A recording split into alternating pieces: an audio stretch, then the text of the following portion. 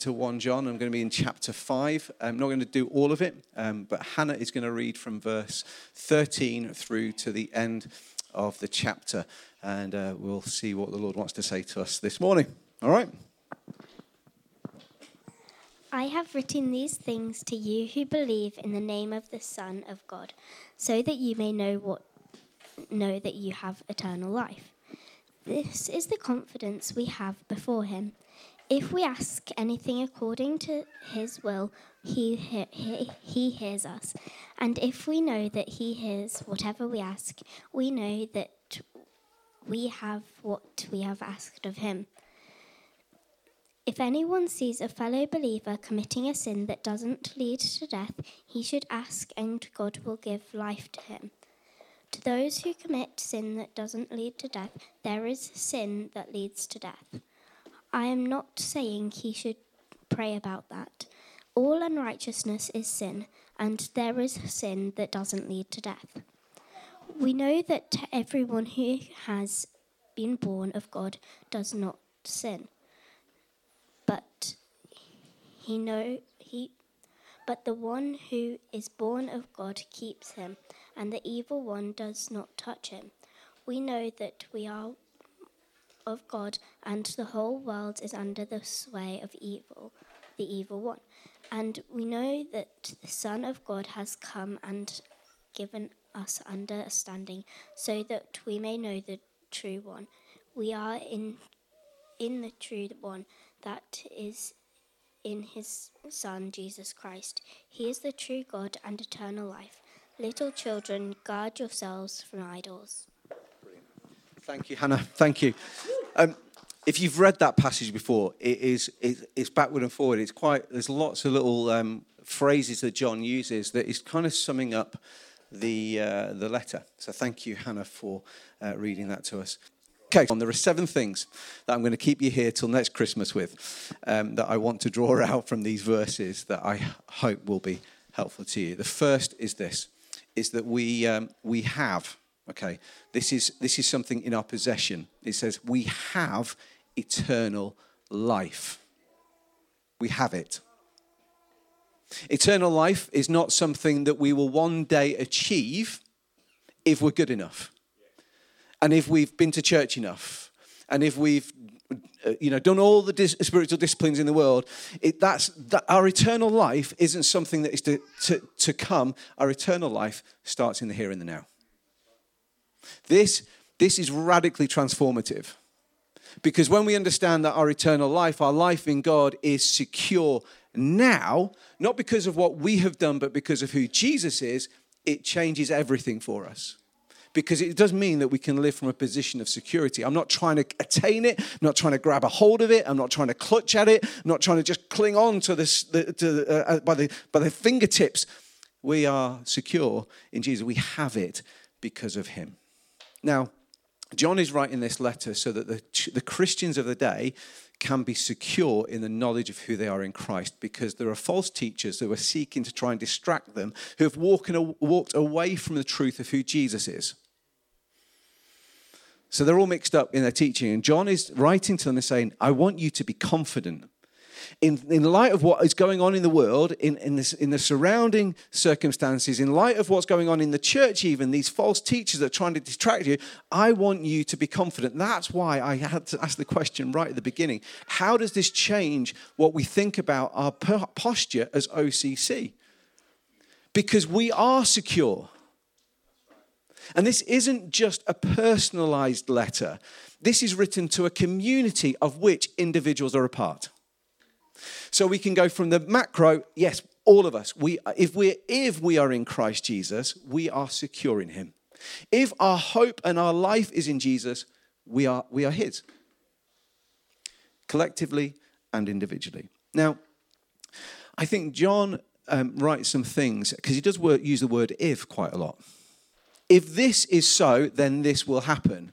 If this is true of you, then this is the result. And so I think there's some probing self-examination questions that we can ask of ourselves. Not because of a position of insecurity, because actually all of these, as we are, if we're in Christ Jesus, the answer to it is, yeah, I'm loving God. I'm seeking to love God with all that I am, with the level of revelation that we have at this moment in time. You see, because the more that we walk with Jesus, the more we get to know him and understand him, and the more we grow in love for him. So your love and my love for Jesus is different now because we've walked with him a little while.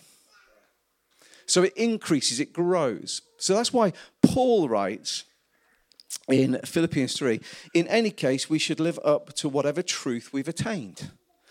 Because he's set within the context of pursuing him, pursuing Jesus, living a life in Jesus. He's saying, just let's live to that point. But the more we walk with him, we keep growing.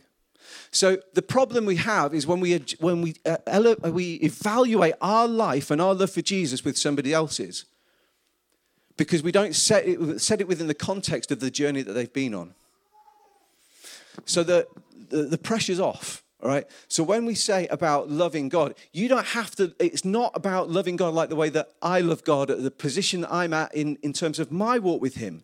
It's simply evaluating your life based upon where you are now and saying, is the posture of my heart to love God? Second thing is this. The second question we ask: am I seeking to live in peace with you, in peace and unity with my brothers and sisters, loving others genuinely for their benefit? And again, I would say that this flows out of that first question. Like, at what point, where are you at in your walk with Jesus, and how is that shaping and affecting the way that you love other people? The more we love God and the more we grow in God, I would like to suggest, and the more our love for other people increases, and the posture of our heart is, I want the best for them. I want to see the other people grow. I want to see you flourish and thrive. Paul writes about his people. He said if he could not receive the revelation, the salvation, but for his own people to have it, and then albeit because his focus is he wants other people to experience the fullness of what God has. And I think this flows out of that command that we find in John repeatedly, is to love one another. It's not a suggestion, actually. It is a command. If we're followers of Jesus, if we're loving God, then the command is that we love one another. The third question, evaluation question we can ask is, am I living in the truth?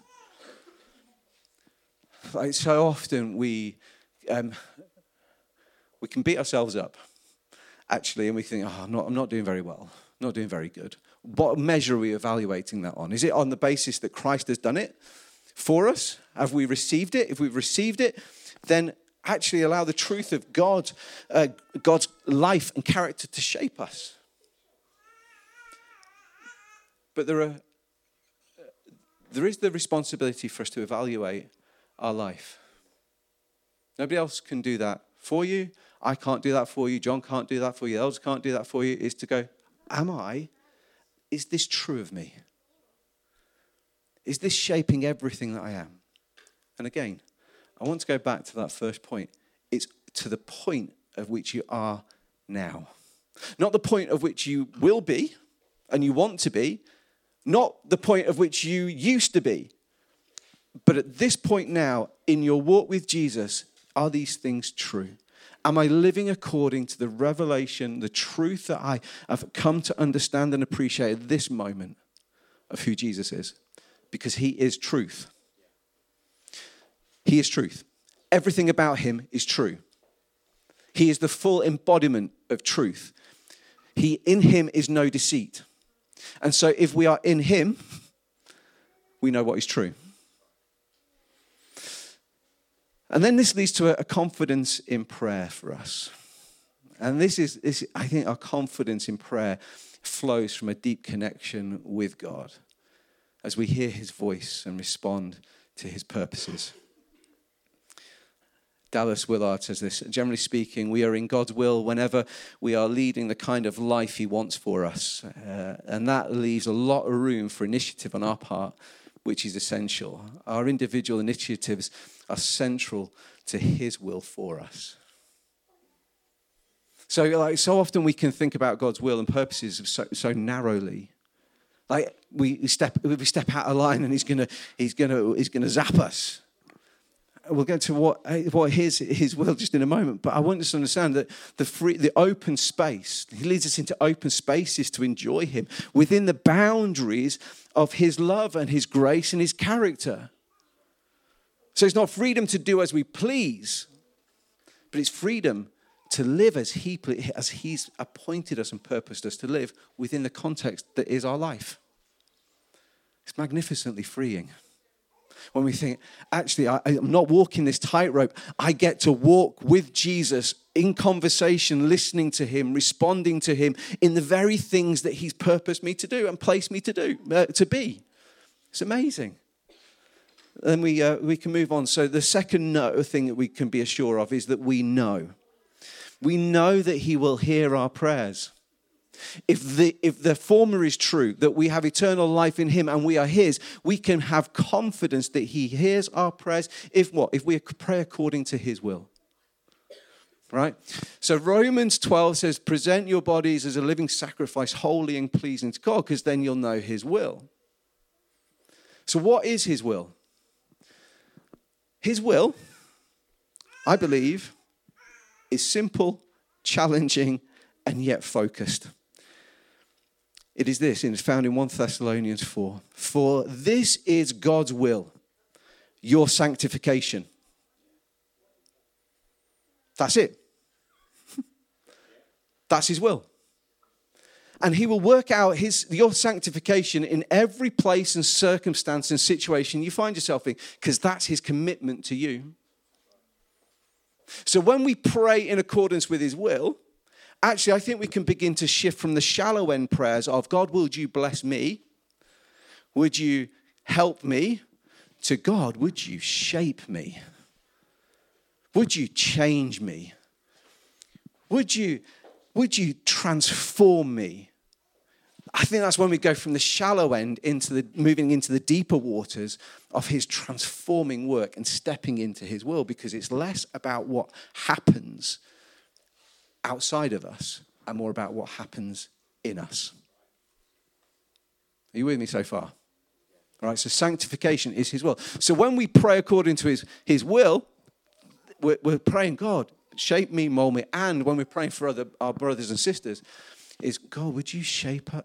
Would you shape us? Would you work in fill in the blank, so that they may know you and heart be transformed? And sometimes the circumstances we go through are brutal, aren't they? They're horrific. When we think about the circumstances of life and things that we've experienced in this room, oh God, if you could change that, then please. But God uses those things to shape us. I think it's what determines what happens with those things is about our response. How do we respond to those things?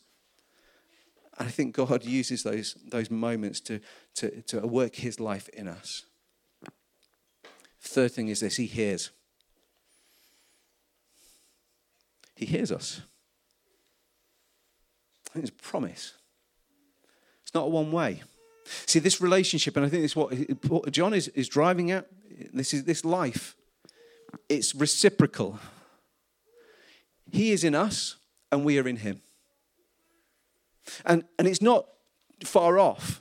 Actually, he longs to be with us. And he longs to hear from us. So in our prayer life, is it simply a list of things, or is it an ongoing dialogue about what you're doing together? I think it's Willard who puts it in such a way. This prayer life is this ongoing conversation between you and God in the midst of the everyday, ordinary moments of life. We can have confidence he hears us. Why? Because he's more committed to fulfilling his purposes in your life and the life of those people around you than you are. He's more committed to your sanctification and my sanctification than we can ever begin to dream or imagine. He's more desiring that you and I become more like Jesus than we can ever get a grasp of. So the invitation is to walk with him and to know him and allowing our lives to be shaped by him. Then we move on to God's will is being worked out in our lives. And we get to the complicated verses of verses 16 and 17. I don't know whether you got stuck there and kind of go, what on earth is happening there? Like, we can get so tied up in knots about those things, which is really, it is, I mean, it's complicated. It's backward and forward. It's kind of trying to dig in and around it. So what does he have in mind? Well, actually, I think it's the sin that doesn't lead to death. They're the things that we do often unintentionally. And there are, as Christians, as followers of Jesus, there are things that we sometimes do intentionally. Or is that just me? Okay. All right. So there's some sins that, thank you, Alan. Thanks for clarifying. It is just me who's the dirty, rotten sinner. And so there are things that we do that actually don't lead to death, but they do harm us. They do damage our soul. And so when we see somebody in our communities who may be going down a path that you think, oh, just don't go down there, because we see it. Like, what do we do? Oh, I told you so. Or do we reach out and pray for them? I think that's what he says, pray for them. Pray that their hearts and their eyes would be open to see what's happening, and they might be able to call it out as it is. But let's pursue people. And then he says but there is a sin that is beyond it. What's that? Because is there anything that's beyond God's grace and love? Well, I think it does relate to the false teachers of the day, actually. I think he's got them in mind, because it wouldn't make sense otherwise to include that. They're people that have been a part of this community but have stepped away from it. They've moved away from the truth of who Jesus is. They've ceased to believe in Jesus. And they've hardened their hearts to Jesus. And so they've removed themselves from his protection. They've removed themselves from his grace and his love. Now, the other thing is, I think it's really important, I think it's in Mark 3:29, where it talks about the unpardonable sin, the sin of blasphemy. Right? And that's when somebody sets their heart and goes, I'm nothing to do with God. Don't even believe in him. Anything that happens is just whatever. It's that closing of a heart that is so hardened, it's impenetrable. Now, I'd like to think those kind of people are few and far between. I'd like to think that in the age in which we live, it's just that they're caught up with so many things and so many philosophies and ideas that they just haven't had somebody who can demonstrate what it looks like to be full of life in Jesus. But there could well be people who have so hardened their hearts that actually this text applies to. Now, whose fault is that? Who's closing off their heart? Their response is, I want nothing to do with God. Is God's desire that all people would come to a saving knowledge of him? Absolutely it is. He would love nothing more than every single human being on planet Earth to respond to him in love. But we do have this complicated text where recognizing that some people will close their hearts. But let's not close our hearts. Let's keep our hearts open and soft and supple to those around us, whether it's brothers and sisters who are going off track. Now, those that go off track and maybe don't acknowledge it, God's grace is far bigger than we can ever begin to imagine. And so there is a text in 1 Corinthians 3:11 to 15 where Paul talks about him building on the foundation that is Jesus. Some people build on with silver, gold, and costly stones, and others with hay and straw, and it will be tested. The quality of our building, our life will be tested. Our life together will be tested, sometimes by fire and trial. And what remains will demonstrate what we've built upon. But he does say that even if all of that's burnt up, that he himself will be saved. Why? Because of God's abiding grace, his power to save and to keep. What's the better way? To build our life upon with gold and silver. Why? Because that will last and stand the test of time. Why would we want to just scrape in When the invitation is to know the fullness of life that is available in him. Because why? Eternal life starts in the here and the now. The fullness of God is available to us to step into and to know him. Number 5, he keeps us. This is, and I think this flows in from these verses of 16 and 17. In verse 18, it says this. We know that everyone who has been born of God does not sin. And by the way, that means keeps on sinning. It's the repetitive, habitual, keep going back time after time after time. Because the power of sin has been broken in us because of the resurrection life at work in us. But then he goes on to say, but the one who is born of God keeps him. The one who is born of God keeps him. All right? And the evil one does not touch him. First, in John 17, Jesus talks of him keeping his own. So this is the confidence that we have. That if we do mess up, if we do sin, then he is faithful and just to forgive us our sin. Because all we need to do is confess it to him. Bring it to him and allow him to shape us. Allow him to heal us. Allow him to forgive us. We have that confidence that he is our great high priest. See, we no longer dwell in sin. No longer dwell in the world. If you're in Christ Jesus, we dwell in him and he in us. So therefore, sin's power is broken. That is fact. That's a fact that you and I can step into. That's a fact that we can live from. Is that sin's power is broken and Jesus has us. The creator of the world, the one who holds all things together, holds you and me together. He holds us and he has us. Number 6, we are. We are of God. We're not under the influence of the world anymore. Our influence has changed. Our worldview has changed. Our posture has changed. Our position has changed. We're not influenced by the things that we once were because we are in God. That's an incredible promise. And it's all because Jesus is. Number 7, Jesus is. It says this in verse 20, and we know that the Son of God has come and has given us understanding so that we may know the true one. We are in the true one. That is, in his Son, Jesus Christ. He is the true God and eternal life. We are because he is. It's all because of him. Now, to illustrate this point, Hannah drew me a little paper man. Because God's word is truth. Everything about him is true.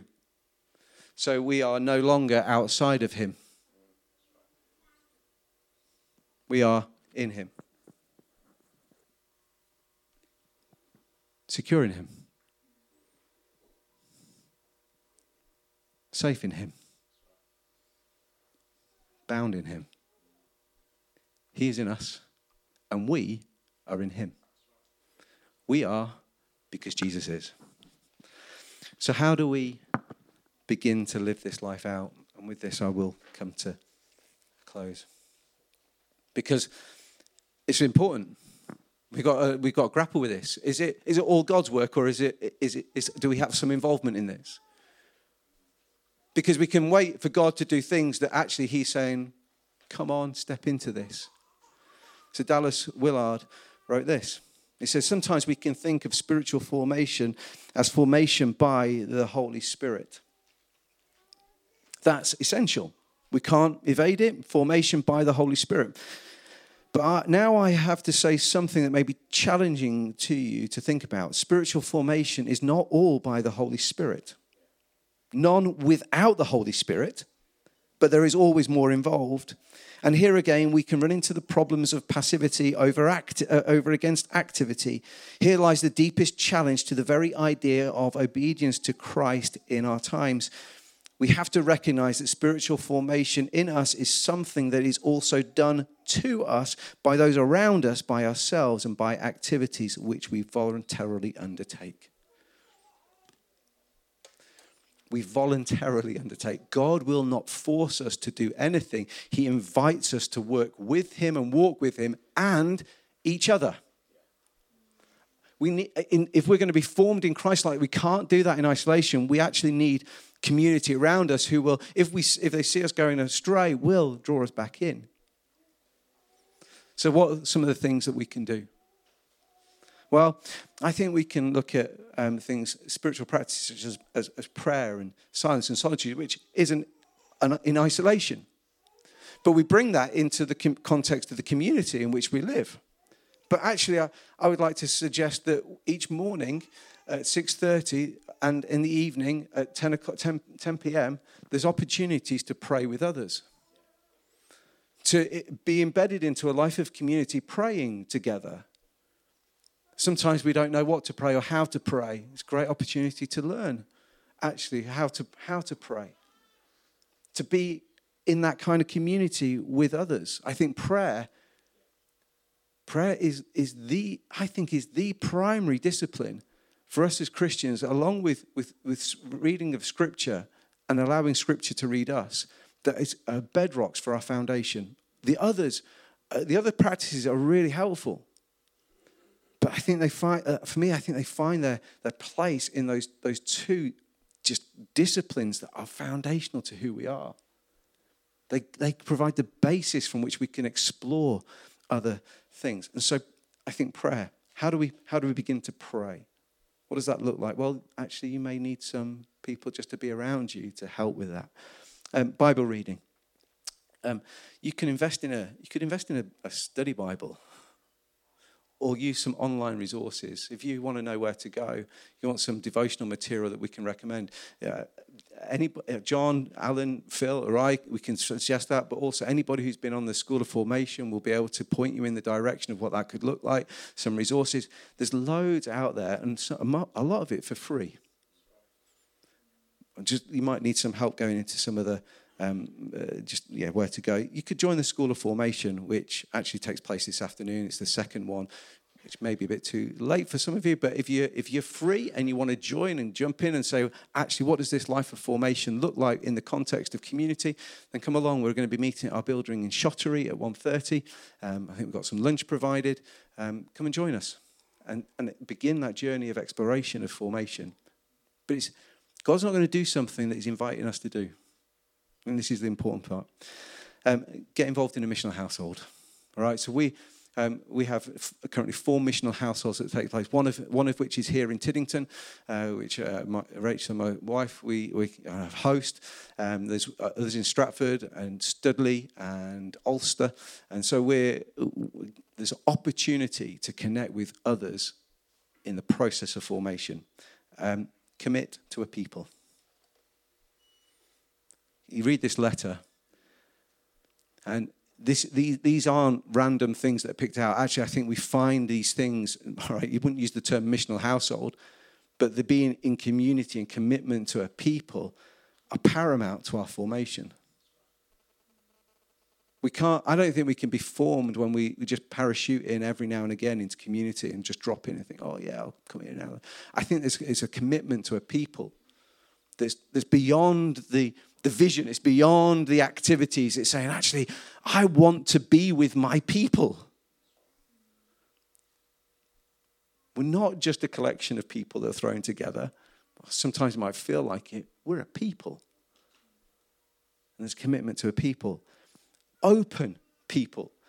Not an exclusive people, but people who say, come and join us and come and join what God is doing. And then finally, ruthlessly eliminate anything that is a limiting factor on you, me, our community stepping into the fullness that God has purposed and intended us to live with. Ruthlessly eliminate.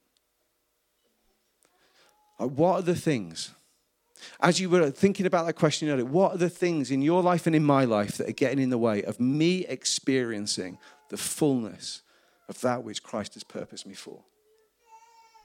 Because I think when we start to live that way, eliminating those things and increasingly grow in holiness, in transformation,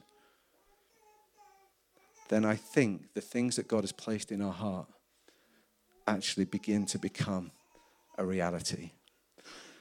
And so my encouragement to you as we close this letter is to don't miss out. Don't miss out on what God has purposed you to live for, to experience in him, to know in him. And it is indeed true life. True life. And so I did say, at the end of my message, I would give opportunity for any questions. I'm hoping that I've been comprehensive enough. But if there are any questions, any observations or reflections, now's your time to share them. If not, we'll close with a song. Anybody? Yes, Matt. Thank you. You mentioned about the teachers of the day turned their back on God and walked away, and that might be one of the eternal sin. But it's not. But if you go to, we've been adopted into God's family as Christians, and adoption implies a legal right. So if I adopt a son, he has the same legal right as my actual son. And if that adopted son decides to turn his back on me, he's still my son, and he could never leave my family because he's legally adopted. So how do you end up walking away from eternity? Yeah. Good question. Really great question. I think that's where Paul's writing is helpful about in terms of building foundation. So you can be a part of the family but not experience the benefits of family. So even if an adopted son walks away, they're still part of the family, but maybe because of a choice that they've made, have stepped outside of the benefits of being a part of that family in the here and the now. I think when it comes to those teachers, I mean, there is an argument that is put that if we've experienced the life of Jesus in us truly, then how can anybody walk away? So the question would be, I think, for those teachers, and maybe that's what John is trying to drill at actually, have those that are now pushing this message, did they really grab a hold of who Jesus is? Because I'm not sure, having experienced the goodness of Jesus, the fullness of Jesus, the life of Jesus, it's as easy to walk away. Even if that means sometimes we drift outside of the safety, security of the family. I think salvation is God's. It's God's to give and it's God's to hold, and he's the author of it. And so I think adoption means adoption. I think there's benefits. Does that help? Yeah, I was just going to say, I think the way that also Jesus is the only way. So God has made that way for every single person. And like you say, his will, his desire is that no one would want to walk away from him and go their own way. And it's completely our free will and choice. So even if if we're so close-hearted, which is completely different from drifting, and absolutely deny what God has done and that he even exists, there is no salvation, because there's just one way, and that is by coming to Jesus. So yeah, it's a massive thing because it's God who holds it, and yeah, brilliant. Any other? If not, we're going to pray, and we'll sing. If you do need to go and get the kids, because I think I've just about hit the 45 minutes. That wasn't all me talking, by the way. That does include some discussion. Let me pray, and then for those of you who need to go and get kids, please do. Father, we thank you for your goodness. We thank you for your incredible love that is demonstrated in and through Jesus, the resurrected Saviour of the world, the one in whom we have life, and life in all its fullness. So Jesus, I pray that you'd help us to be a community of people who demonstrate what that life looks like, and not simply in our gatherings as we celebrate the goodness of your mercy, but as we live our lives in the ordinary places and spaces that we'll spend the rest of this week. it will be full of the joy and the life that you have in us and deposited in us because of who you are, Jesus. So help us to obey, help us to live a full life, help us to trust you with an increasing level this week for your goodness, for your glory, for the benefit of our lives in you, individually and together, in Jesus' name. Amen. Amen. Amen. So I say